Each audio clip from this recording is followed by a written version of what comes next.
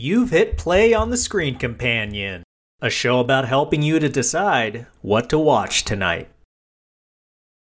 Asian movies, The Killer, Fulltime Killer, and Lady Vengeance. This trio in today's episode made one of my guests remark, 2/3 of these movies are worth watching.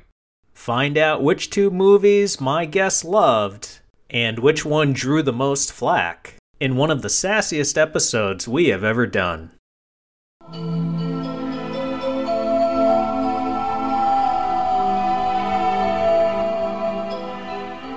Yay! I'm so happy we're doing an Asian show. Oh my god.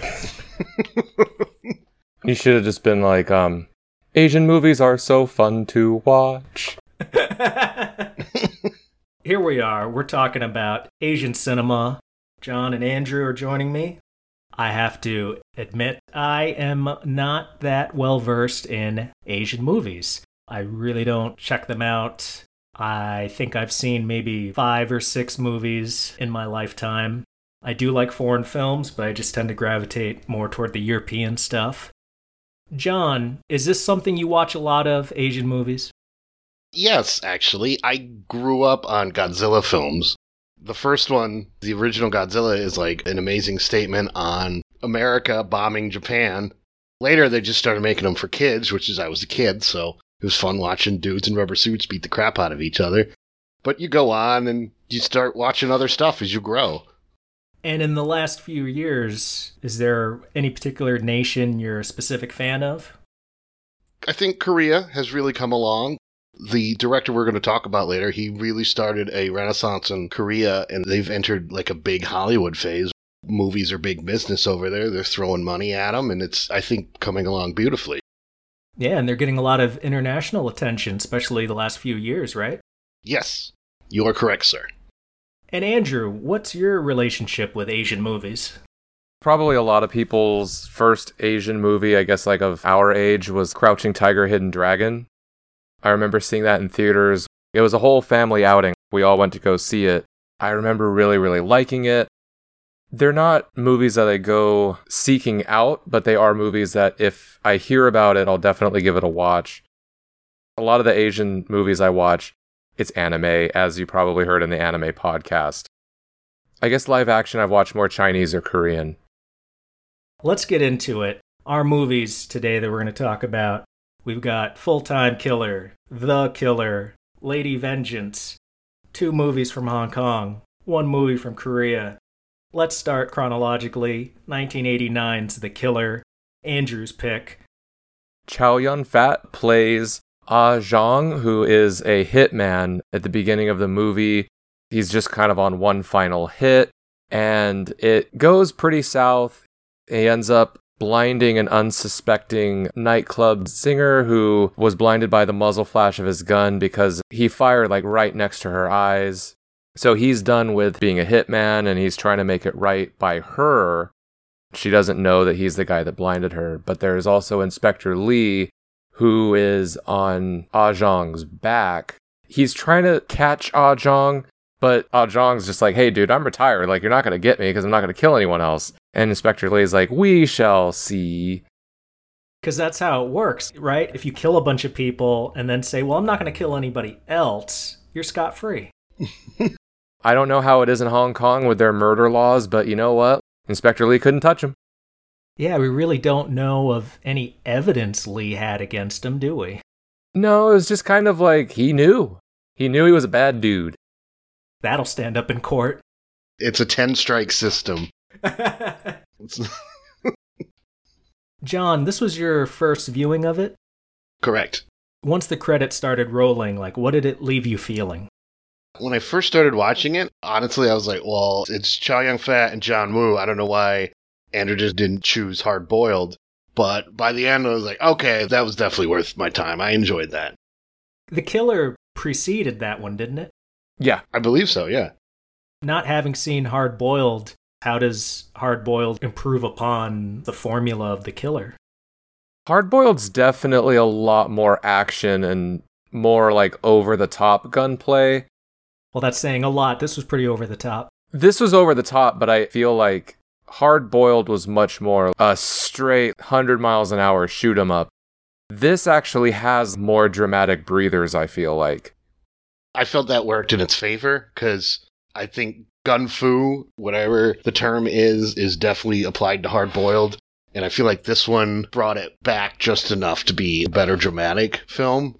Plus, Ah Jong was just slick in everything he did with his gun. This is a John Woo movie. I think that if you could tone down the gunplay even more and still have a solid film, whereas Hard Boiled, I mean, that's why I'm watching it. You know, it is a really good story too, but I mean, give me the guns. With this one, you can dial it back and still have a good, serious action piece. They must have had, 5 or 6 shootouts in this movie? Yeah. Like big, fully produced shootouts. That sounds about right, yeah. It's a John Woo movie, yeah. It's like clockwork.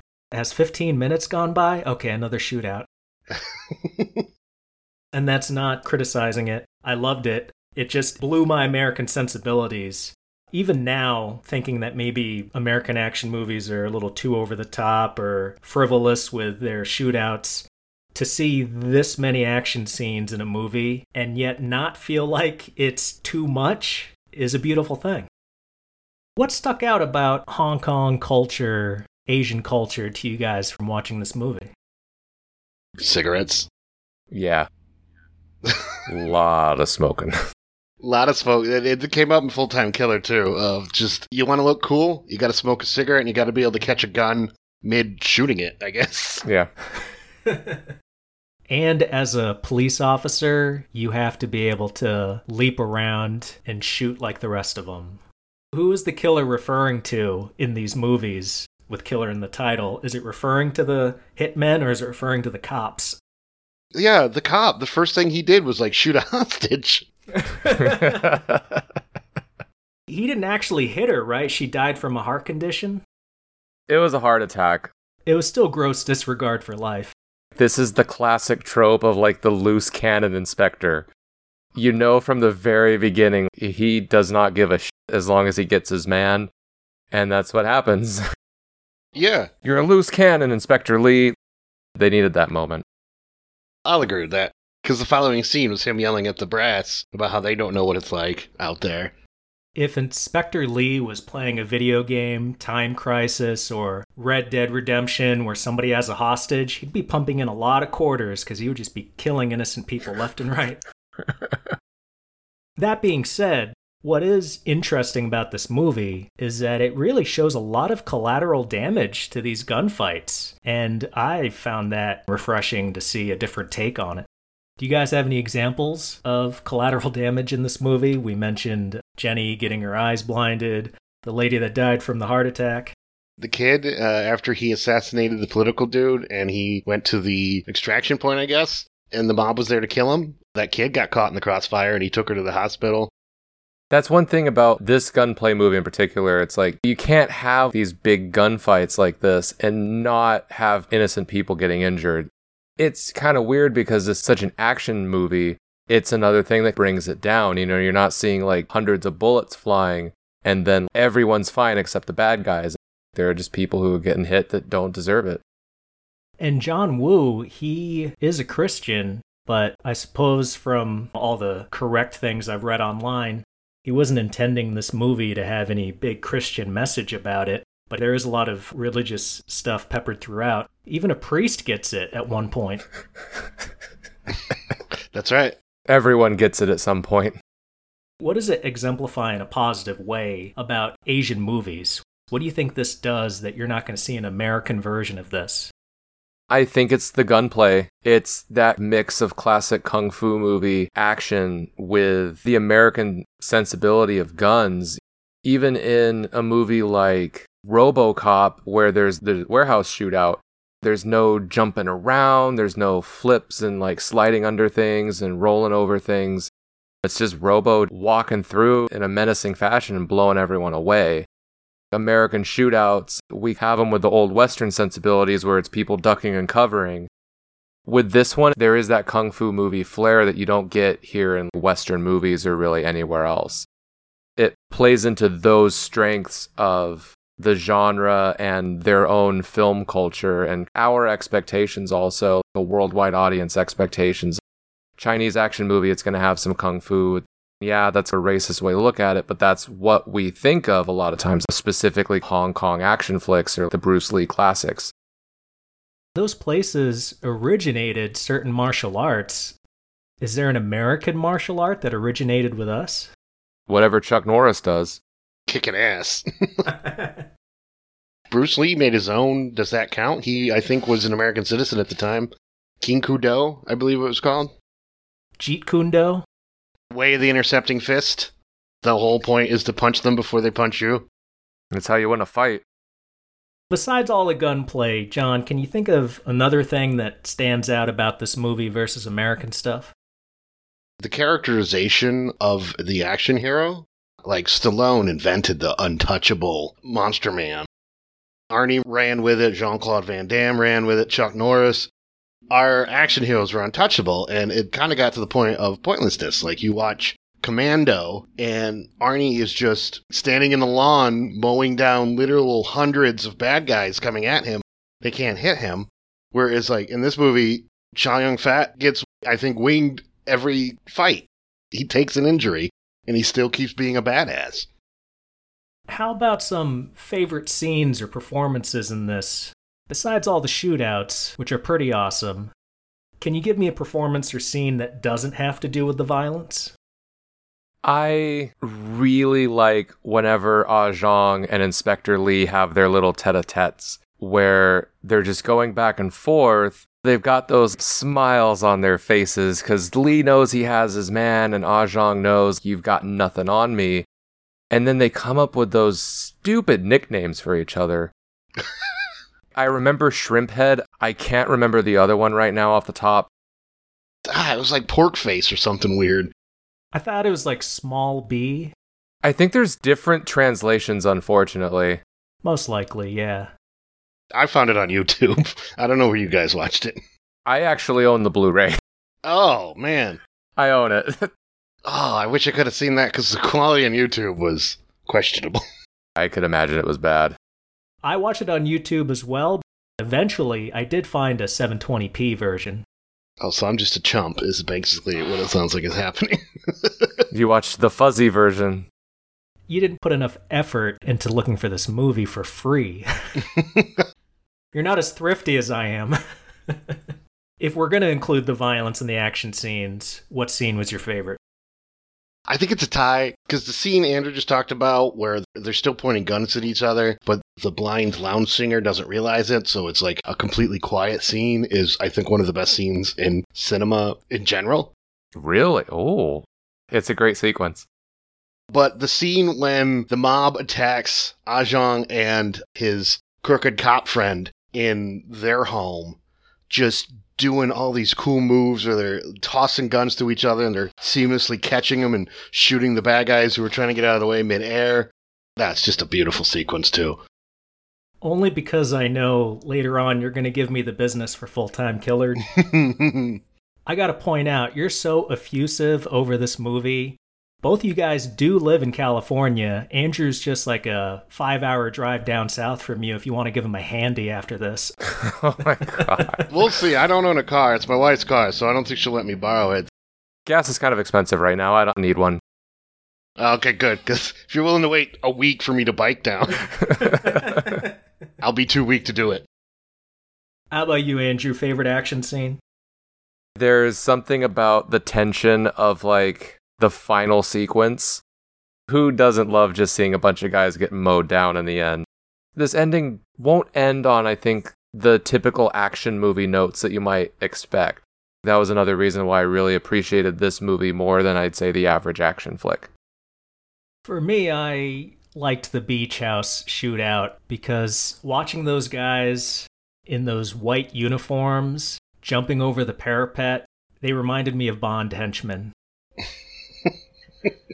Yeah.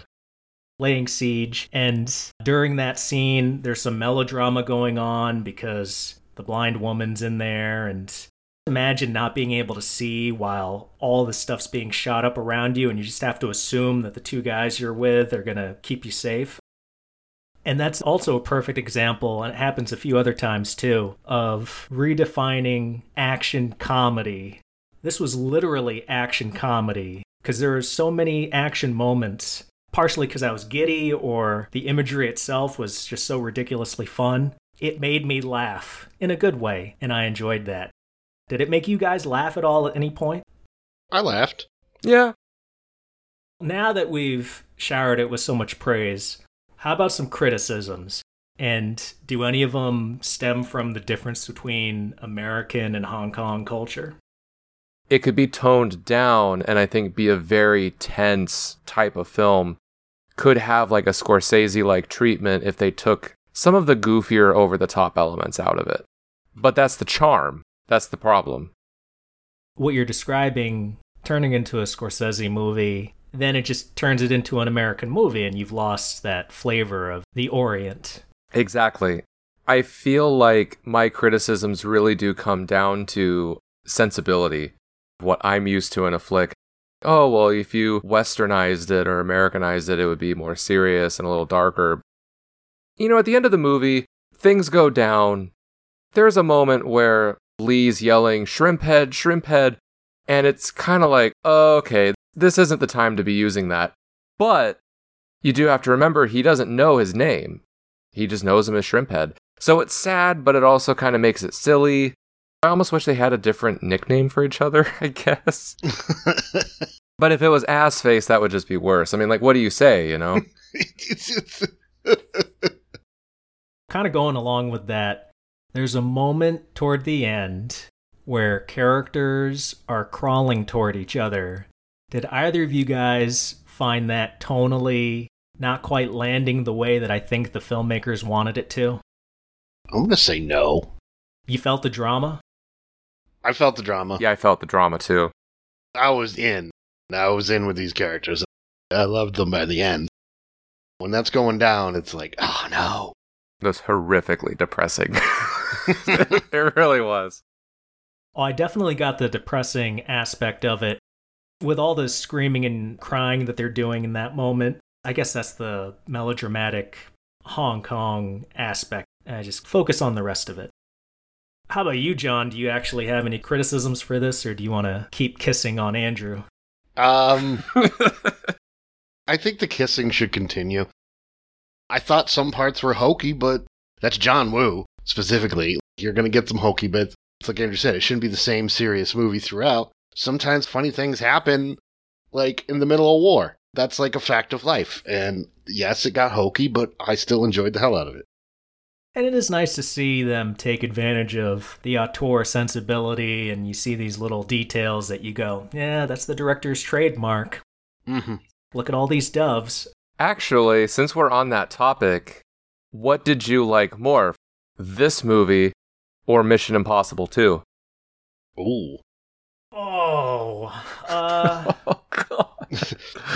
Okay, How dare you? How dare you? Because this is a no-brainer, sir. How dare you? Wait. God, dude. Hey, if I'm going to give a true answer, you got to give me a second. Let me put it through the lens of story. Let's just go by the story, because if I take it as a whole, Tom Cruise all day. But story-wise, I will give it to The Killer. Okay. Now that I've given you the praise you seek, Andrew, it rests on my shoulders to be the one to criticize anything about this movie.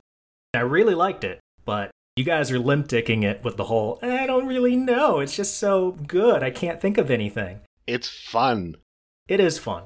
And we didn't even mention Ah Jung's manager, his hitman manager, the Brother Say character. Between Brother Say and Inspector Lee and Ah Jung, it's just this bromantic triangle going on.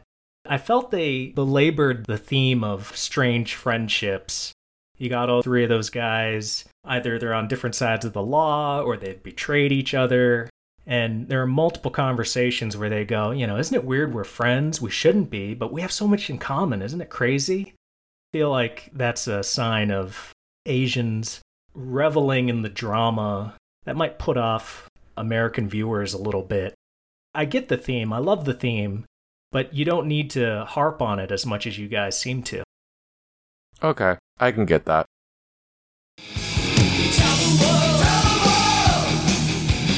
Well, now let us move on to Rat. Random asinine thoughts and trivia, round 1. Andrew, do you have any rat for me today? I know, I never have it. I never have any for you. Well, actually, I will say that apparently they are making a remake. It's not out yet. The film will be directed again by John Woo. It's going to be on Peacock, and someone's already been cast as the cop characters. It's Omar Sy. I don't know who this guy is or what he's been in. Oh, wait a minute. Oh, this is the guy from The Untouchables. That French movie. The Untouchables? I don't know about a French Untouchables. I guess it's like Intouchables or whatever it's pronounced. It's that movie. Yeah, that's not even any more helpful. I know. You just translated the words. So if John Woo's going to go back to the well and remake his own movie, when does that work out and come out with a better product? I'm thinking immediately of Ridley Scott and Prometheus and Alien Covenant. Do you think he should go back to it? If that's the example you're bringing up, no. Remaking your own movie, it is kind of weird, but at the same time, it's who else to remake it if you want it to be true to the original? I suppose. On the other hand, it sounds like it's on the right network because it's going to blow a lot of Peacock. Oh my goodness. John, do you have any rat for us? I was just thinking about the infrastructure of Hong Kong. Every one of these movies is just like the mobsters running amok. The only cop who can get anything done is also equally insane as the murderer. I think Hong Kong is the Republican Mecca that my brother dreams of just everyone's got a gun, everyone's happy. In the Hong Kong cinema, who doesn't have a gun? He was at a dragon boat race and everyone started pulling out guns once he assassinated that guy. Going to my little piece of rat for you. Did either of you guys notice when Ah Jong is taking the little girl to the hospital, there is a sign written in English out front, and it says Scared Heart Hospital? Nice. No, I did not notice that. I'm pretty sure they meant to say Sacred Heart, but, it's Hong Kong. I have dyslexia, so I wasn't going to catch that anyway. Maybe it was meant to be Scared Heart. They're like, shouldn't it be sacred? It's like, no, we want people to be terrified when they bring their children here. People are bringing in guns, pointing it at cops and doctors. Oh, yeah, they both just got to leave. They both just left. No consequence. And then, knowing the reputation of these movies for being crazy with their gunplay, I decided in the first shootout, I was going to count the number of times Ah Jong fired his 2 guns. Now, I counted he fired 44 times without reloading. And the guns he was using, they have a combined magazine capacity of 30. So he fired quite a bit more. Movie rules are different. Let's break for a sec so I can mention a few things about the podcast. We're on Podbean, Google Podcasts, Spotify, Amazon Music, YouTube, and more. Please like, comment, and subscribe. Reach us directly via the Screen Companion at gmail.com. Let us know which of our recommendations worked for you and what topics you'd like us to do next. Also, if you want to support TSC with a few bucks, head on over to Amazon and get the host's sci-fi novel, Traversal: The Weight of Worlds. After hearing me complain so much, perhaps you're curious how I'd tell a story.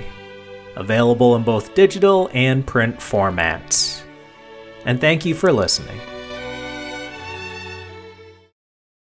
Well, moving on, we're going to a similarly titled film from 2001 called Fulltime Killer. This was my pick, and it's about a rivalry between 2 assassins, one stoic, the other flashy, that draws a shy maid into their love triangle as an Interpol detective tries to catch both men. Andrew, what were your initial thoughts right after this movie ended?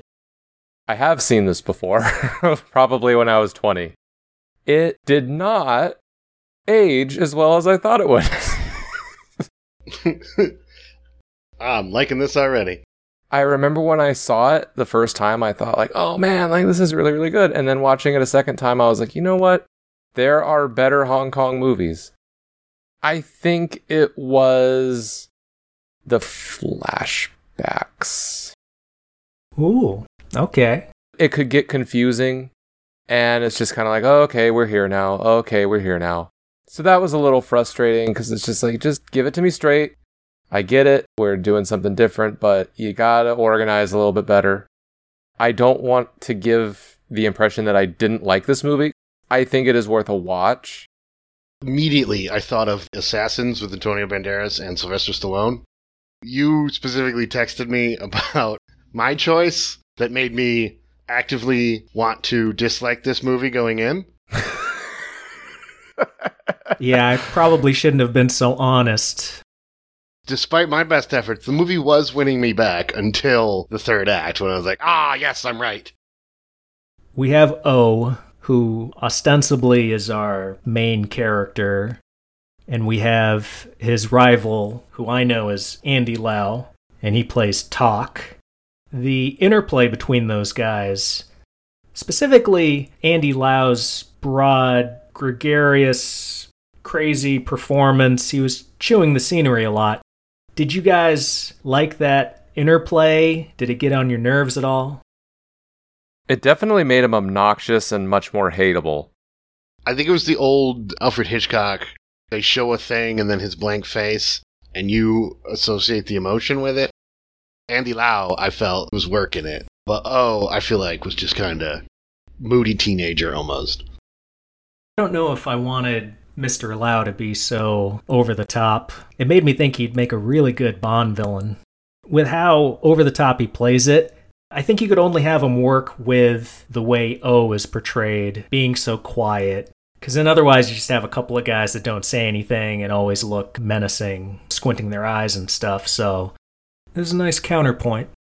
It's different when someone's chewing the scenery in an Asian film as opposed to chewing it in an American film. There's something almost more deliciously over the top about it. I think it might be more acceptable for foreign stars to chew the scenery to an American because we have that cultural barrier. I'm going to let Andy Lau slide on it a bit more than I would an American actor where you know the language, you know typically how words are said, and then you dial into how goofy it is. But when it's foreign actors, it just feels like it's part of the milieu of what you're watching. Definitely feels more like it's just how it's exactly meant to be as opposed to something where, ooh, this person's overacting. Taking like William Shatner, for instance. He famously chews the scenery. I feel like you can tell a little bit more with him where it's like, oh, okay, dude, you need to take it down a notch. But with Andy Lau in this, he's the zany guy. I would say it plays into his character. One of his first lines is talking about how much he loves action movies. That's like his thing, is to be over the top. True. He is playing the movie part within the movie. Something about that felt very rooted in the present with how much geek culture has become so prevalent now. He really is like the first geeky frickin' assassin, isn't he? Yeah, he is. That opening scene with him is just straight out of Terminator. He goes in with the guns and the roses. No band pun intended. He goes into the police station, which is out of Terminator 1, but the gun is hidden in the flowers, which is out of Terminator 2. He's doing no-look murders with the shotgun, which is out of almost every movie ever. Was he wearing shades in that scene? Yes, he was. Yeah, that had to be on purpose. When you consider it along with The Killer, there's a real common theme of honor versus friendship. Watching both flicks, you might say that dying with honor is more important than winning by cheating or something. Yeah. Because both of these movies, you have characters with their own code of honor, even though they're criminals. And in The Killer, one guy straight up wants to be mercy killed, because to him that's an honorable way of dying. I don't know if they use that so much in American movies, just how dour it is in these two films. I can't really think of an American movie that would have a character looking for an honorable death as their whole goal, I guess, or just as an out. What drives a lot of American characters is the fear of death, whereas, especially the Hong Kong action character, they want a cool death. They want to go out like a G. Or if it was American, thinking your way out of the death, getting the best of it. Oh, yeah. I'm smarter than death versus the Hong Kong sentiment of, I embrace my death. We already mentioned Shatner. It's the Kobayashi Maru. Yes, he's going to cheat his way through the unwinnable exam. When we have heroes not like exactly looking for an honorable death, we have movies where like characters sacrifice themselves maybe for the greater good. One of the greatest film sacrifices of all time is the guy on Independence Day who stops the laser by flying his jet into it, so he saves Area 51 by saying, "All right, you alien assholes." That's an honorable death, but it's like there's that sacrifice, but he's not looking to go out in like a... He wasn't looking for a blaze of glory. We don't really have that blaze of glory type of thing. In that movie, he makes such a huge sacrifice, whereas in The Killer, Brother Say's death, his mercy killing is so personal. Whether he gets killed or not matters to nobody except him. Yeah. Yes. Considering you guys are going to tear this movie a new butthole, let's start with criticisms first and then go into favorite scenes. John, because you've been waiting for it, criticize the hell out of this. What don't you like about it? Like I said, I've been... And that's all the time we have tonight. Thanks, guys. Oh, my curses.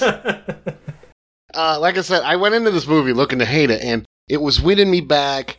Andy Lau and his over-the-topness, it was reminding me that it was just a movie to be fun, and all his stuff was an homage. He did the killing with the president's mask. Oh, yeah, that's right. A Point Break reference. I might rewatch it and try and figure out, because each one of his scenes I'm pretty sure is a reference. And then the whole third act happened, where the cop that they introduce halfway through the movie, we need a foil now, because these two guys are the good guys. And then he just gives up. He's like, my partner may or may not be dead. We're not going to talk about that. I'm just going to go be a depressed, suicidal writer and write a book. Then they start talking about video games. Oh, yeah. Andy Lau, the whole movie's like, I love movies. Okay, this ending sequence is based on a video game. What? What? Yeah, that stood out to me as well. There was the false ending, which got me, because I was like, of course it went so far off the rails. And then the possibly real ending. Yeah, which may or may not be the real ending. Also wasn't less ridiculous. Yeah. That was getting off a little bit light. Thank you, John. Andrew, how about your criticisms? There were a lot of those cool references. It played into it a little much, but it was like, all right, I get it. He's that kind of guy. He's just outright ridiculous. But yeah, the last third of the movie really poops the bed. And it's almost like it started trying to take itself way too seriously, but then also went back to being crazy with the Metal Slug stuff, because I think that's the game they reference. Yes. And then it's just like, here it ended. All right, that's kind of weird. Even that ending, that doesn't seem right. How would that work? And then you see the other one, you're like, okay. There's that thing in the beginning that comes back, and you're just kind of like, okay. I'm not the biggest fan of unreliable narrator type stories, especially when it's thrown in for a third of the film and it's not the whole damn thing. I guess you could argue there's other chunks, but they really up it in the last third. The whole concept of narrator, it would randomly loop into narration when most of the movie wasn't narrated to move the story along. It's like someone else picked up the last third of the script and was like, all right, well, I have an idea for my movie. I'll just make it work for this. This isn't the only one to do it. There are other examples. Every time characters mention other movies, it takes me out of what I'm watching a little bit. I think the most recent example I can think of is Marvel's Civil War, when Spider-Man lays out a plan and likens it to Empire Strikes Back, which is also owned by Disney. Yeah. That really old movie. I didn't like that part. I think it would have helped if they didn't reference it by name. If you just had him wear a Richard Nixon Halloween mask and didn't have the maid, when she's working at the video store, point to the Point Break poster on the wall and say, yeah, I think it's from that movie. That little-known American film, Point Break. Leave it there for the people that do know about it and will catch it. And then for those that don't catch it, I don't think they're going to enjoy the reference. If anybody's going to enjoy it. So just don't put so much attention on it. John, give me some favorite scenes in this. You must have one or two. I do. That scene when O is escaping with the girl who's, I forget her name because I just referred to her as the housekeeper. But when they're escaping from his super secret apartment across the street from his quote-unquote real apartment, the cops are moving into position. It almost reminded me of The Raid with this beautifully silent setup. And then with the pull of a trigger, everything goes down. I thought that worked really well. Them just finding a way to escape down the building. Dare say accurate shotgun physics, because every movie seems to think that shotguns have that scatter shot in it, when a lot of shotguns, it's just a slug. It's just a more powerful single bullet. I give the movie points for realistic shotguns. Anything with Andy Lau, really. When he assassinates the gentleman in his Bill Clinton mask. That was pretty amusing to me. How about you, Andrew? Favorite scene? Favorite scene. Let me give it a real quick think here. Because it's kind of... Just be mean to it. No, I don't want to be mean. It's when that white word, it said cast, came into frame, followed by a bunch of names. I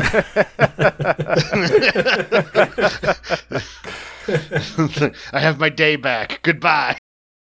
I know we've made fun of it, but because I like Point Break, I like the Nixon mask. It's silly, but I was kind of like, okay, you won me. I did find it notable this watch. None of these characters in the two movies we've talked about so far, most of them are not good people. In this movie, centering on two hitmen, I liked that it leaned into that aspect of O's life, because he's on a hit, and then a classmate recognizes him at the train stop, and on his way out, O just shoots the guy in the back because he doesn't want to witness.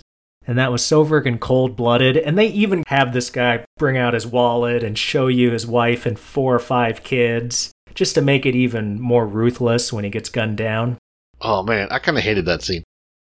With how wacky this movie is, it played into the reality of the character, and I'm glad it didn't try to make me say, oh, he's a hitman and he's trying to get out of the life. He's ultimately a good guy, which I feel like the killer did a little bit. It's like, no. It's Chow Yun-fat. Ultimately, he's a good guy. He might have killed 50 people, but he's all right.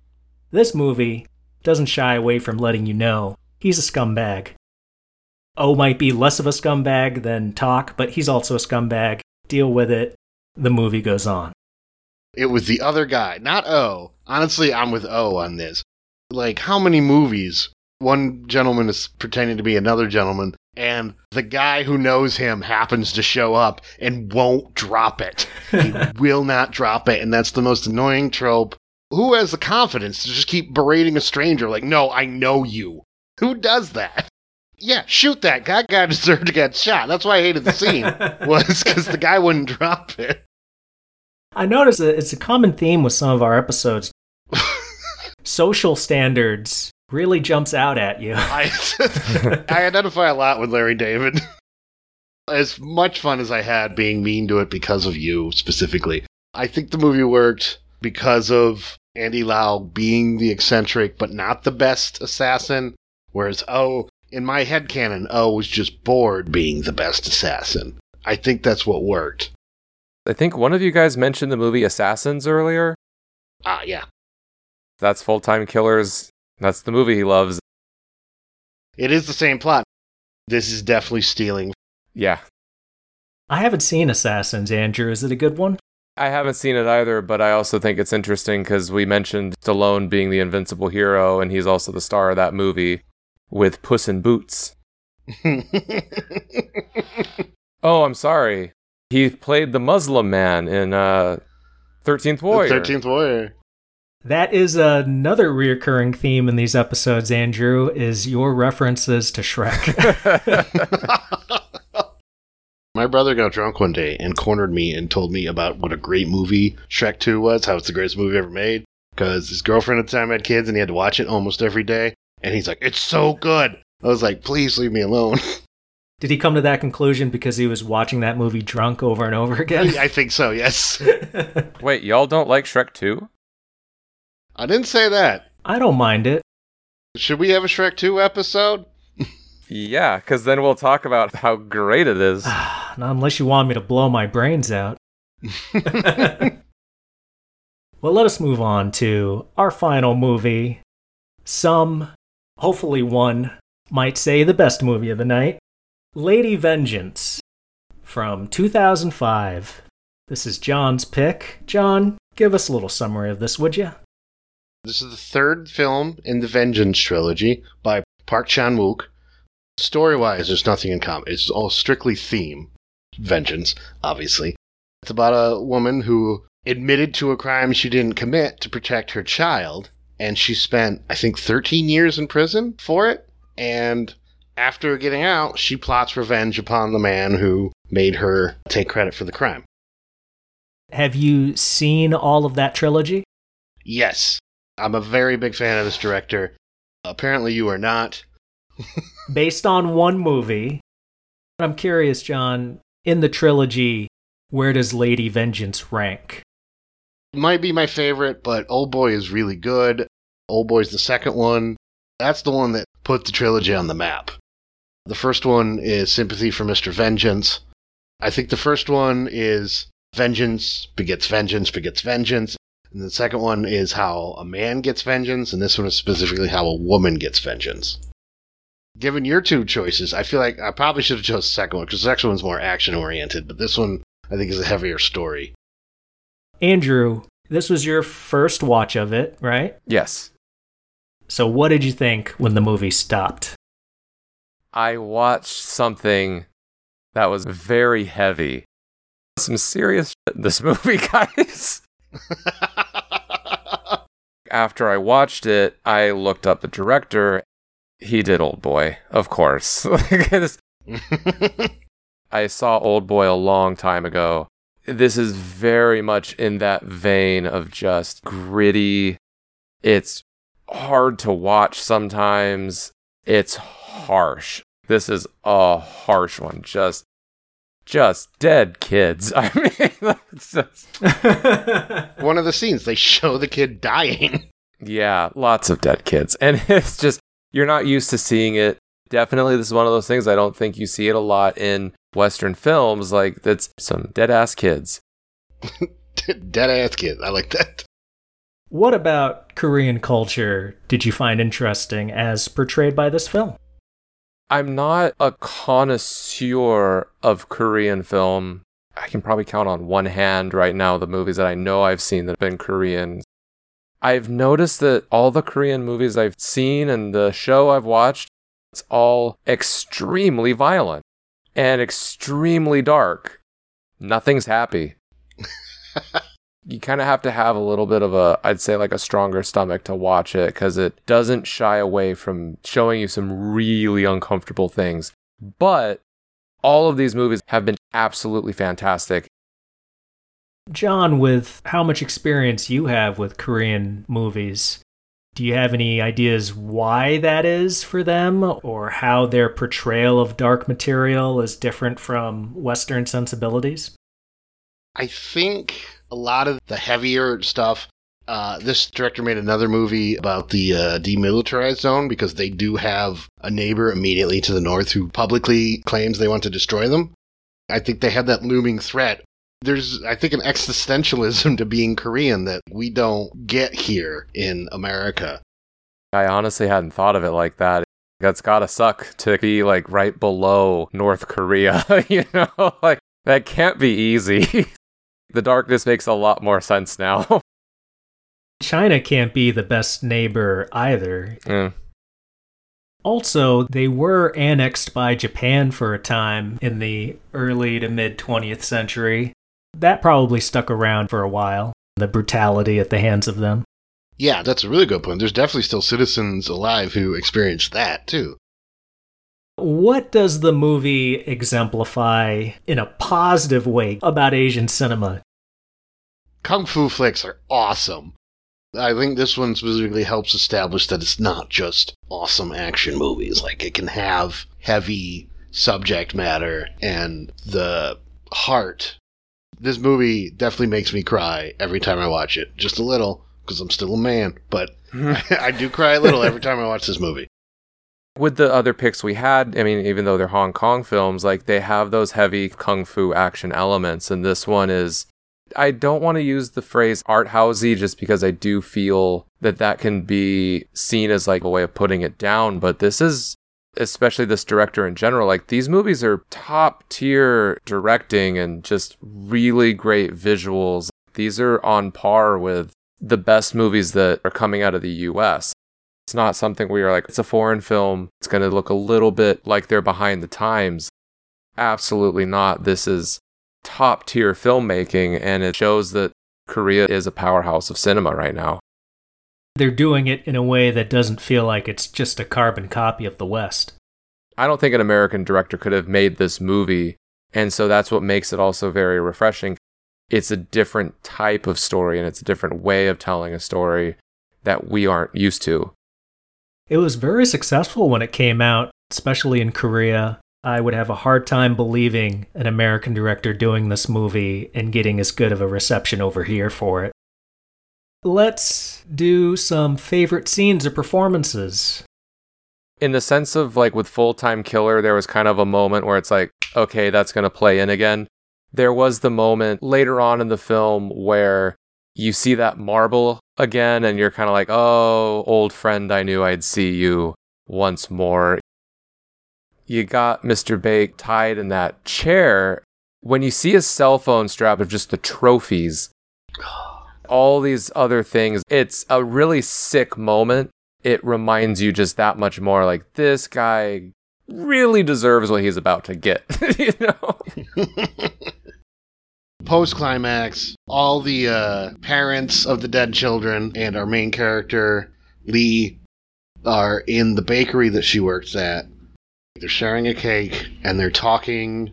They finally have closure on their children's death, and they're just moving on. And that scene just gets me every time.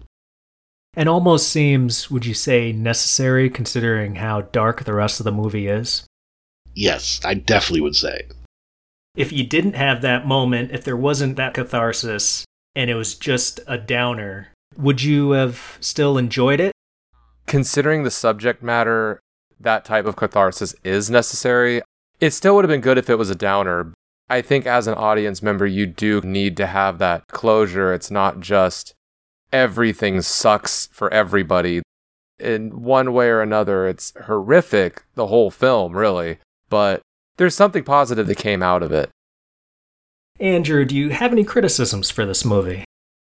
I knew it was going to be harsh. The title has it, it's like, all right, this sounds like it's going to be a harsh movie, but I went into this blind. If I knew that it was the old boy director who did this, I would have been more prepared. I was not prepared for how dark and how so many seedy characters and just, ugh. I know, like, Old Boys, I guess arguably is it arguably his most famous one? It seems like everyone... It's the famous one. I wouldn't argue it's his best one. That's why we're here on this one, right? That's like a lot of people's almost first Korean movie, I think, is Old Boy. Yeah. It's not so much a criticism, it's just more of a warning. It's not going to be easy. Even if you think you're a tough guy in movies and you can take anything, it's not just the visuals, it's the subject matter itself that's really rough. But it's definitely worth a watch. Jon, do you have any criticisms for your favorite director and movie of all time? I mean, Why don't you just move over there? Move to Korea right now, okay? I'll give you $50 to get you started. $50? What's the exchange rate? I don't know. I think the movie requires a lot of patience. It definitely tested mine. Oh, don't get me started, brother. Don't get me started. Every time I do one of these, I have to watch these movies, I always tell my wife what's going on because I have to use her laptop. I'm not technologically advanced enough to use my own laptop for any of this, so she has to set this stuff up for me. So every time she's asked, is like, will I like any of these movies? And this time I was able to I think you'll like Lady Vengeance. She didn't like it till the end. She had to see the end to realize the rest of the movie was good. So it definitely takes patience. I think that is a good criticism. That would be mine. Okay. Well, I have some criticisms for this movie. Mm-hmm. Full disclosure, I tried 3 separate times to finish this movie. I watched 40 minutes, and then I stopped. And then I remembered that the only person I give up on is Andrew, so I tried again. Watched another 20 minutes, stopped it again. And then today, before this recording, I tried again and literally got 2 or 3 minutes.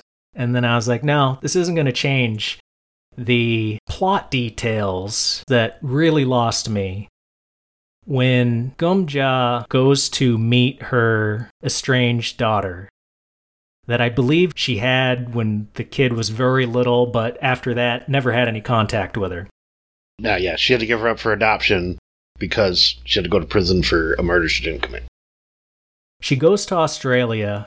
I'm thinking, wait a second, her adopted parents are just automatically okay with this random woman coming out and saying, oh, hey, actually, I'm the birth mother. Would you mind if I came for a visit? And then they're in the girl's room. She tells her mom, I want to go with you to Korea. I want to see it. I'm right there with the mom where she says, no, that's not what I wanted by coming here. And then it smash cuts to the little girl holding a knife to her own throat. And then the camera cuts straight to the reverse, and it's Gumja looking shocked, and then the Australian adopted parents. Their eyes are huge, right, because their kid is threatening to commit suicide.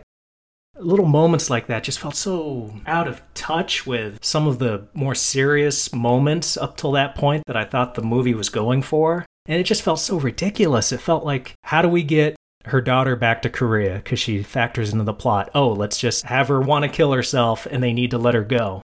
And then my second time watching, it came back to the girl again.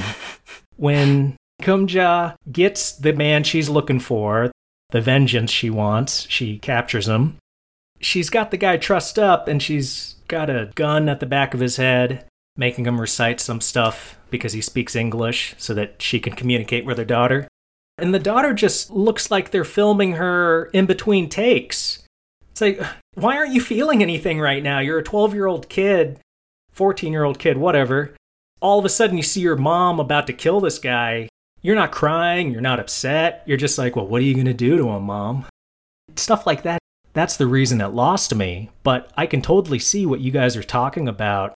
Those aspects are definitely there in the movie, but you really have to accept certain things about the plot that I wasn't able to do because it was like I was standing on a beach in Southern California and the erosion with the tide just kept coming in and all these details just kept happening. Like the main character is rappelling down the side of a building to break into an office and steal some adoption records. Whoa, why is she rappelling down buildings all of a sudden? How does she know to do all this stuff? She went to prison when she was like 17, 18. So yeah, that's my little rant. John, do you want to give me the business? Every day. I'll secede the action movie rappelling into the office because that was a bit out of the way. The scene where the child threatened to kill itself, honestly, I never thought about it as a story element as much as, like, the only thing that moves is the camera. The actors don't move, and it looks like a painting of the situation more than it really did what was really going on. To me, I was just like, okay, that's what's happening. And Maybe I would just give it up to I don't know that much about Asian culture. Maybe that is a real thing. That Australian culture, I have no idea. Maybe they do just threaten to kill themselves often. Well, they live in the outback. Of course they do. Right? Like, it's got to be depressing. Like, if it's not a knife to the throat, it's just a spider's going to get you in your sleep. I get where you're coming from. There are those moments. I chalk that up almost to foreign film in general, that we're going to have those kinds of moments. When I'm watching any non-American movie, I kind of allow myself to just not be stopped by that kind of stuff or not think about it too much, because we don't do that. We don't do something so sudden. I mean, yeah, the repelling, yeah, that's weird, but I know it's going to sound condescending. I don't mean it this way, but I give them a little more room to do their own thing, because I do have to take into account that I don't understand the cultures. I mean, just because I watch a Korean movie, I am not now a doctor of Korea. I don't have my PhD in Asia from watching these movies. So that's why I have to give myself that, like, hey, you know, there's going to be imagery that you're probably not going to get, and it's going to be sudden because you're just not used to it. Although I do think it's a very valid criticism on your part, Frank, it's also kind of like, we're not used to movies like this. Definitely not. And I'm right there with you with foreign movies giving a bit more leeway. I think it was so jarring for me. You have those moments that I mentioned in a story that is so dark and seems so serious. I would be interested to know what a Korean thinks about it. If it plays weird also over there, like the director is making strange choices, or if it's, they all get it, like, what are you talking about? This makes perfect sense. And as someone who has written scripts, I understand you can't explain everything, because if you did, it would be a 5-hour movie. But the shortcuts they took for certain motivations and getting characters from one place to another, it's like those moments I wish they had expanded a bit more, because I think the relationship between her and her daughter is compelling. It's just, it's built on some wacky stuff that just lost me. And no joke, I laughed at this movie. It played like a comedy to me. That's not the first time I've heard something similar. Yeah, this director does do like really perversely funny things. I think people should expand their film diets, watch foreign movies, watch this movie, as depressing as it is. And it wasn't a total loss for me. Part of the fun in doing this show with you guys is to get nudged out of my comfort zone and put myself in different headspaces watching these movies and grappling with what the movie does to me. And this movie really did something to me. Does this mean you're going to go back and rewatch this and Speed Racer? That's a tough position for me, because I want to hate on Frank right now, but then you're bringing up Speed Racer. I'm going to throw you a bone, Andrew.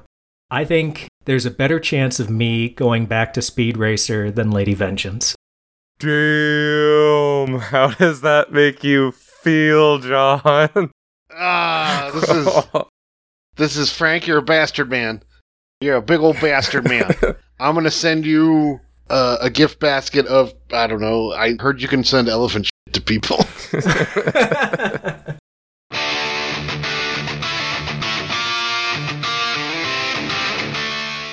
Now, going on to our final round of Rat. The first thing I always think about watching it now, after having seen his follow-up being Thirst, his thoughts on religion. In this movie, Gwanja doesn't like the priest. She hates Christians, basically. And in his follow-up, Thirst, is another, I don't want to say anti-Christian.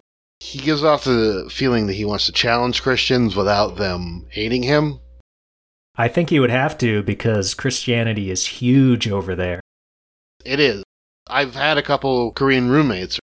One says it's great, and another one called it a problem. Were you referring to the number, or was that your friend's name?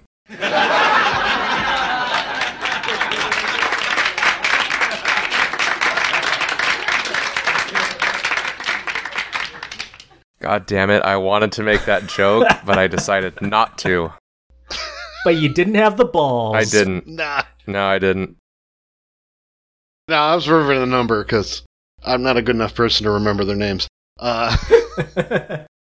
My rat for you guys is in the subtitles at the beginning when that guy is holding out the bean curd. In the subtitles, it says tofu. Tofu is a Japanese word. And it's funny that to translate it into English, they translate it into another foreign word, but obviously more recognizable to foreigners. But Koreans would call it dubu. And I felt like I should mention that for my grandmother who's no longer with us, because growing up, she was definitely around for the Japanese occupation, and she scolded me one time for referring to it as tofu. Oh. So she would not have been happy to read that. My second one for you is that Gumja's daughter is raised by Australians, and yet I feel like she spoke with an American accent. Did you guys hear that? Yes? Yeah. Her English didn't have an Australian tinge to it. I could see that as, and this might go back to when you're talking about it looked like they were filming her in between takes. She might just be a bad actor. I'm prepared to say a marketing executive told her that the Australian accent is offensive. That's very possible. That's unsettlingly possible. Yeah. Americans do it all the time in our movies. I'd like to think it's just a case of they didn't care enough about it. To their ear, they don't really hear the distinctions. They didn't care to make it authentic. Yeah, we just need her speaking English. Find an actress that can speak English. It doesn't matter. That's a good point. Yeah, it goes back to your killer comment of all the different languages they spoke in that, and you didn't know unless they were speaking English. I agree, I didn't know unless they were speaking English. Now on to a new segment. How rotten are your tomatoes? Guys, I'm going to ask you to rank these 3 movies based on what you think their current Rotten Tomatoes audience scores are. John, let's start with you. What do you think was the lowest and go up to the highest rated? I think Fulltime Killer was the lowest. I think Killer was the mediumist. And I think Lady Vengeance was the highest. I'm going to agree with Fulltime Killer being the lowest. I'm going to switch the Killer and Lady Vengeance just because I think the Killer might have bonus points as being kind of a prequel to Hard Boiled. I could see that. I'm going Lady Vengeance for art housey in this. It's a tough one. It is a tough one. As long as we agree that Full-Time Killer is the worst. Definitely. You guys, your knives never dull, do they? Watch it have like 1 certified fresh, so it's 100%, and it's Frank. He's the only one who reviewed it. And it's the only reason I included it in the show. Yeah. Just laughing all the way to the bank. So I could gloat. Well, no. So Full-Time Killer came in last with 77%. Ah, man, that's a high five situation. Then Lady Vengeance at 87%. Oh. No. And The Killer, 92%. I think it was them bonus points. I'll agree. It was definitely bonus points. John Woo, I think, is just more of an inspiration for a lot of American directors. Maybe not now, but overall in the last 20, 30 years or so. I do think The Killer is much more palatable than Lady Vengeance, so I think that also plays a part. That's true. The Killer is definitely a more accessible... If I was going to show someone a foreign film, and I want them to like it, I'd show them The Killer. I think I showed my sister Old Boy once, and she laughed way more than I wanted her to. Going back to Frank's comment. Now to my favorite segment on the show, TLDL, Too Long Didn't Listen. Let's land this bird by me asking you guys some questions where I want you to give me nice, short, sweet responses. Andrew, let's start with you. Which movie is best seen on a date?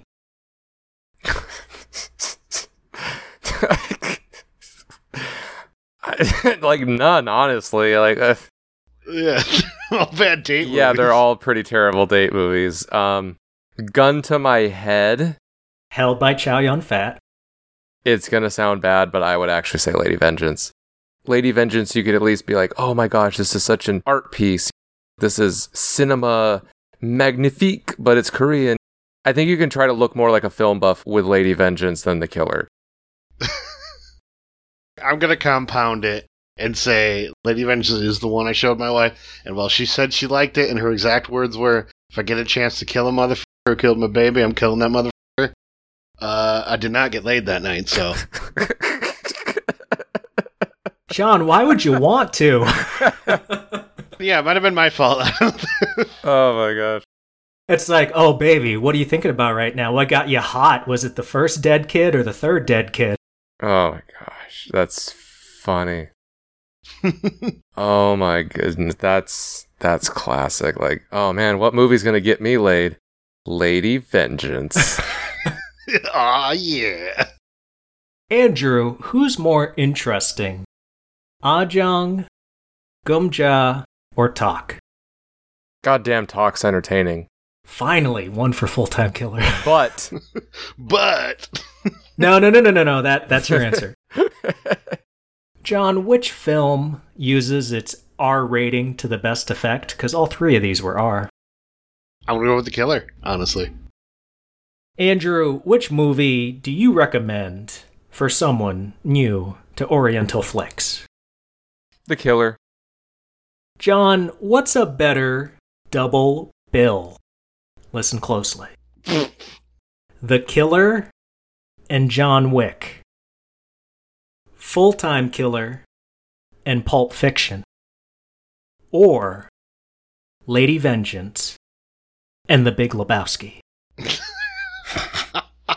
See, you made this more difficult than it really needs to be. Because The Killer and John Wick sounds awesome. But then you added The Big Lebowski. It took me a while to come up with these guys. Do you kind of see why I'm pairing them together? I do. I think after Lady Vengeance, you need a good Big Lebowski to feel better. And some of the storytelling style, some of the quirkiness, some of the flair, even though one goes very dark compared to the other one, I feel like they're cousins. They're a little related. I feel like the Coen brothers should have tried to do Old Boy. When I was watching the scene where they were killing Mr. Bake, I totally thought of the scene when the Big Lebowski was going down that imaginary bowling lane and flipped over to look up the skirts. I got those same feelings of just, then he gets to look up to all the lady skirts. Yeah. I was like, that's what it must feel like to kill Mr. Beck. Yeah, I was thinking like, man, like dead kids, that is a lot like a ruined rug. It did really tie the room together. So, Jon, are you going to go with Lady V and... No, I'm not going with Lady Vengeance, Big Lebowski. I'm going with The Killer and John Wick. As good as Pulp Fiction is, it can't bring up Fulltime Killer. Yeah. There's so much hate. Yeah. Oh, no, you started this, sir. You started this. I know, I dug my own grave. Andrew, do you agree? Do you think The Killer and John Wick are the best double bill? Yeah, thematically, for sure. They're peas in a pod. And probably more fun to watch. Well, any final thoughts, fellas, as we wrap this up? You know what? Fulltime Killer is the worst movie I ever saw. Honestly, I think I see eye to eye the most with you on movies, so it is fun to see a movie that we just completely disagree on.